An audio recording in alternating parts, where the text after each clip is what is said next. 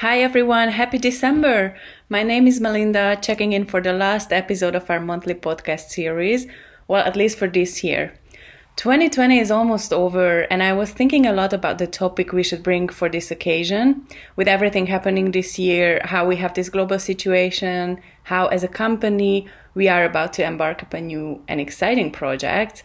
But somehow, while these are all very important things to discuss, I was inspired by the feedback you, our audience, provided us with after our previous podcast, which was a women's roundtable discussion with 4 of our amazing women. You were just so supportive of us for sharing our personal stories coming from different cultures and backgrounds that it really got me thinking, why don't we do another virtual roundtable? But this time, being at the end of a challenging year at least, let's say goodbye in a way that could bring joy and maybe even evoke a smile on our audience's face by sharing our stories on how we like to celebrate.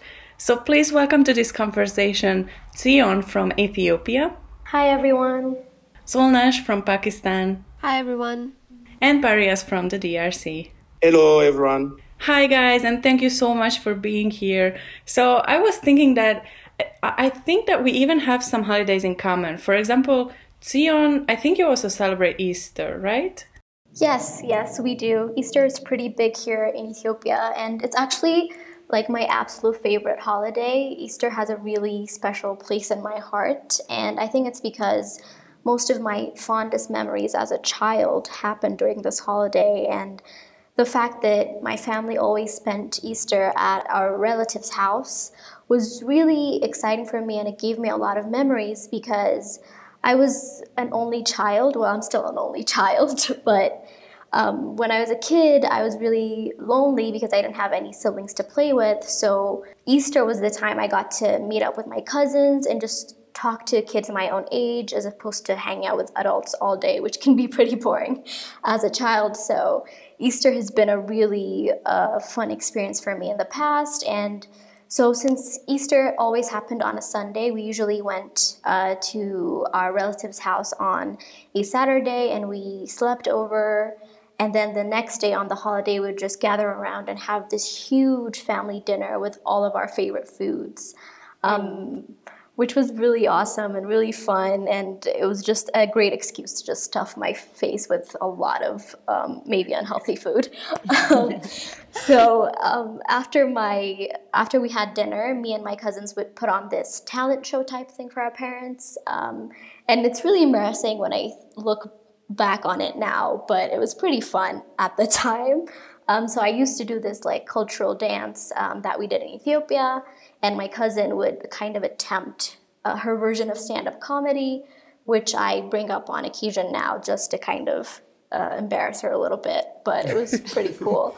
And then we would get this cash prize of like $10, and it was just this huge fortune in our eyes. So we got pretty competitive and kind of tried to outdo one another, and it was just really funny. And my parents just laughed and laughed when they saw us being so serious about this. So that was pretty fun for them too.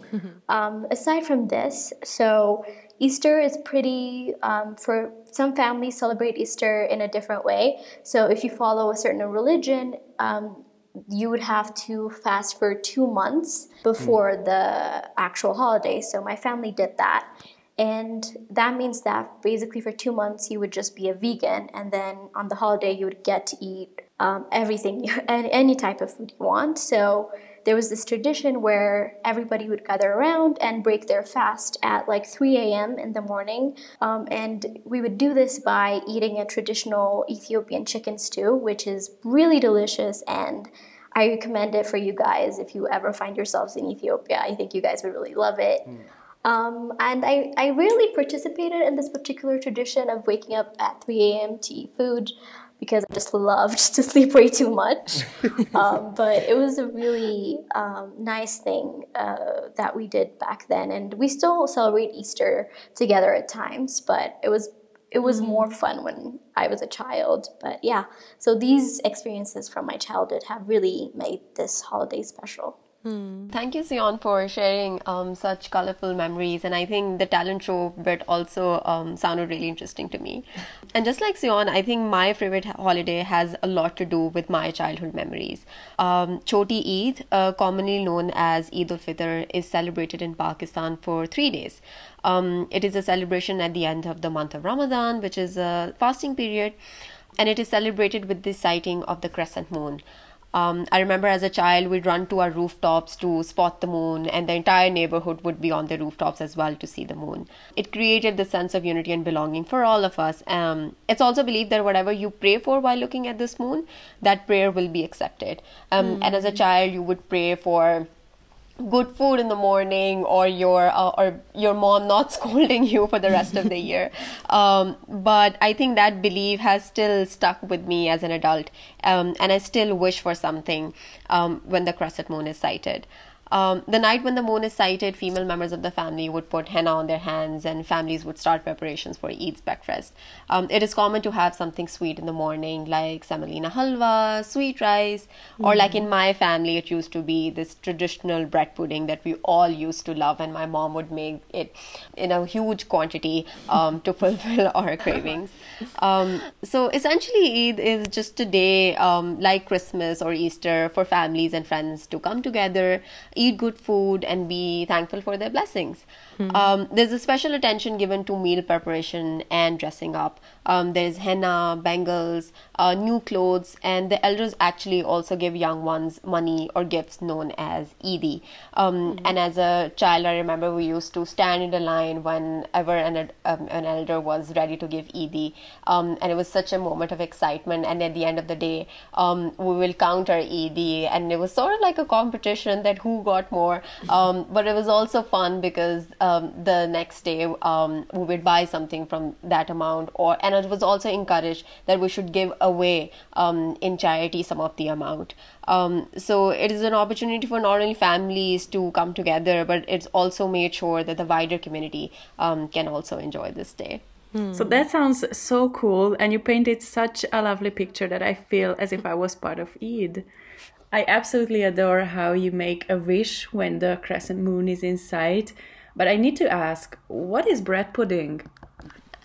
So locally it is known as Shahi Tukre, and Shahi means royal. So families actually make it differently across the country, but basically it is just toasted bread soaked in flavor sweet milk mixture and garnished with the pistachios and silver leaf. So even though the recipes are and even in the south the recipe is really different from how we make it, but on a very basic level it's just some really nice toasted bread soaked in milk mixture. Okay, I had a completely different idea in mind, but that actually sounds delicious. And you know, your family customs reminded me of the way we celebrate Christmas here in Hungary, which has been my favorite holiday ever since I was a little girl. Well, getting gifts had a lot to do with it back then, of course, but nowadays what I really appreciate is that this is the holiday, you know, when the whole family comes together, regardless of where we live. And we actually cook together, needless to say, enormous amounts of traditional food. But since you mentioned your traditional food, let me just test you here very quickly. Has any one of you ever heard of stuffed cabbage? I think that's something that's really unique to you, Melinda. Yeah, maybe you're right. Anyway, we would also dress up. We would decorate the Christmas tree together. And my absolute favorite part is when we start playing board games. This is a big thing in our family. We are from 18 to 78. And I tell you, my grandma, she can wipe anyone off the table when it comes to card games. It's just so much fun to play together. And, well, in the evening, we would just exchange gifts like normal people. And more often than not, being as embarrassing as it is, we would just watch Home Alone together. That's a movie I've watched a long time ago. You know, December brings a lot of joy, starting with Christmas celebration. And in my country, Christmas and New Year are all celebrated the same way. Congo is one of the countries with less public holidays, and the one I like the most is the 1st of January when we celebrate the new year. Back when we were in school, we used to get 2 weeks for Christmas and New Year celebration. That's why it's very memorable. Having lived in a small town where you can see everyone in the city starting the preparation like 1 month before, because price of goods will be higher as we approach New Year. You will notice parents buying new clothes for the children, and on the important note, this is a holiday where most of our conservative parents will do anything to satisfy their children's needs. Any toy, clothes you like will be bought for you. Then came the New Year Eve, where we mostly invite our relatives and friends. We will arrange a big table where everyone can sit, and much of the talking, eating, gossiping will happen there before parents will ask us to prepare for church service held each New Year Eve. After church, services will usually finish at 4 a.m. on the 1st January. We will return home and then let the party get started. Usually around 7, the cooking will start and a huge crowd can be seen in the kitchen, everyone doing tasks assigned to them. Men usually are assigned tasks to make sure the drinks are well conserved and ready. They will participate in the cooking also by setting up the barbecues.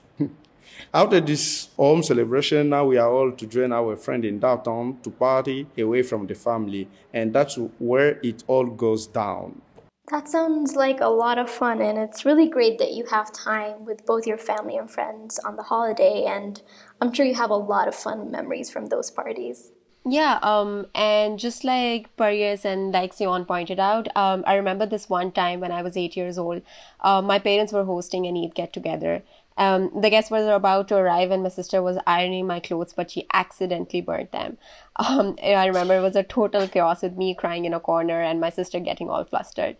Thankfully, my mother found an alternative in my wardrobe, but I remember I gave my sister a tough time after that. And later in the evening, in order to actually apologize to me, she gave me some of her Eid as well. So I guess it wasn't a big loss for me at the end of the day. No way. But it's a good thing that you are able to laugh at it. I mean, not all family memories or family related memories are funny when we actually experience them, but when we look at when they become memories, they can actually be funny. And it reminded me of a similar yet a bit more tragic haircutting incident between me and my sister, but I'm just gonna save that for later.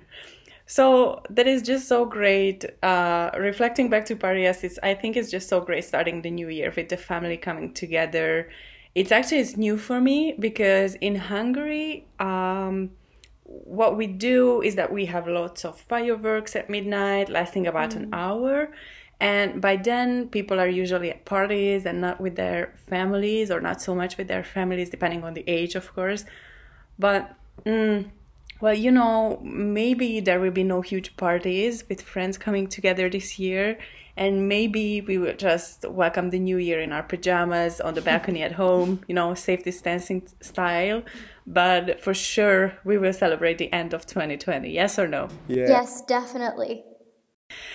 Well, hearing about all of your customs and traditions, I'm thinking about how, despite our holidays might be about different things, and the way we celebrate could also be different, but there is one thing in common that I just realized is that it's all about sharing love and joy, right? So it doesn't matter the holiday or the season, but we just all have to celebrate being surrounded by our loved ones and creating even more joy together with them.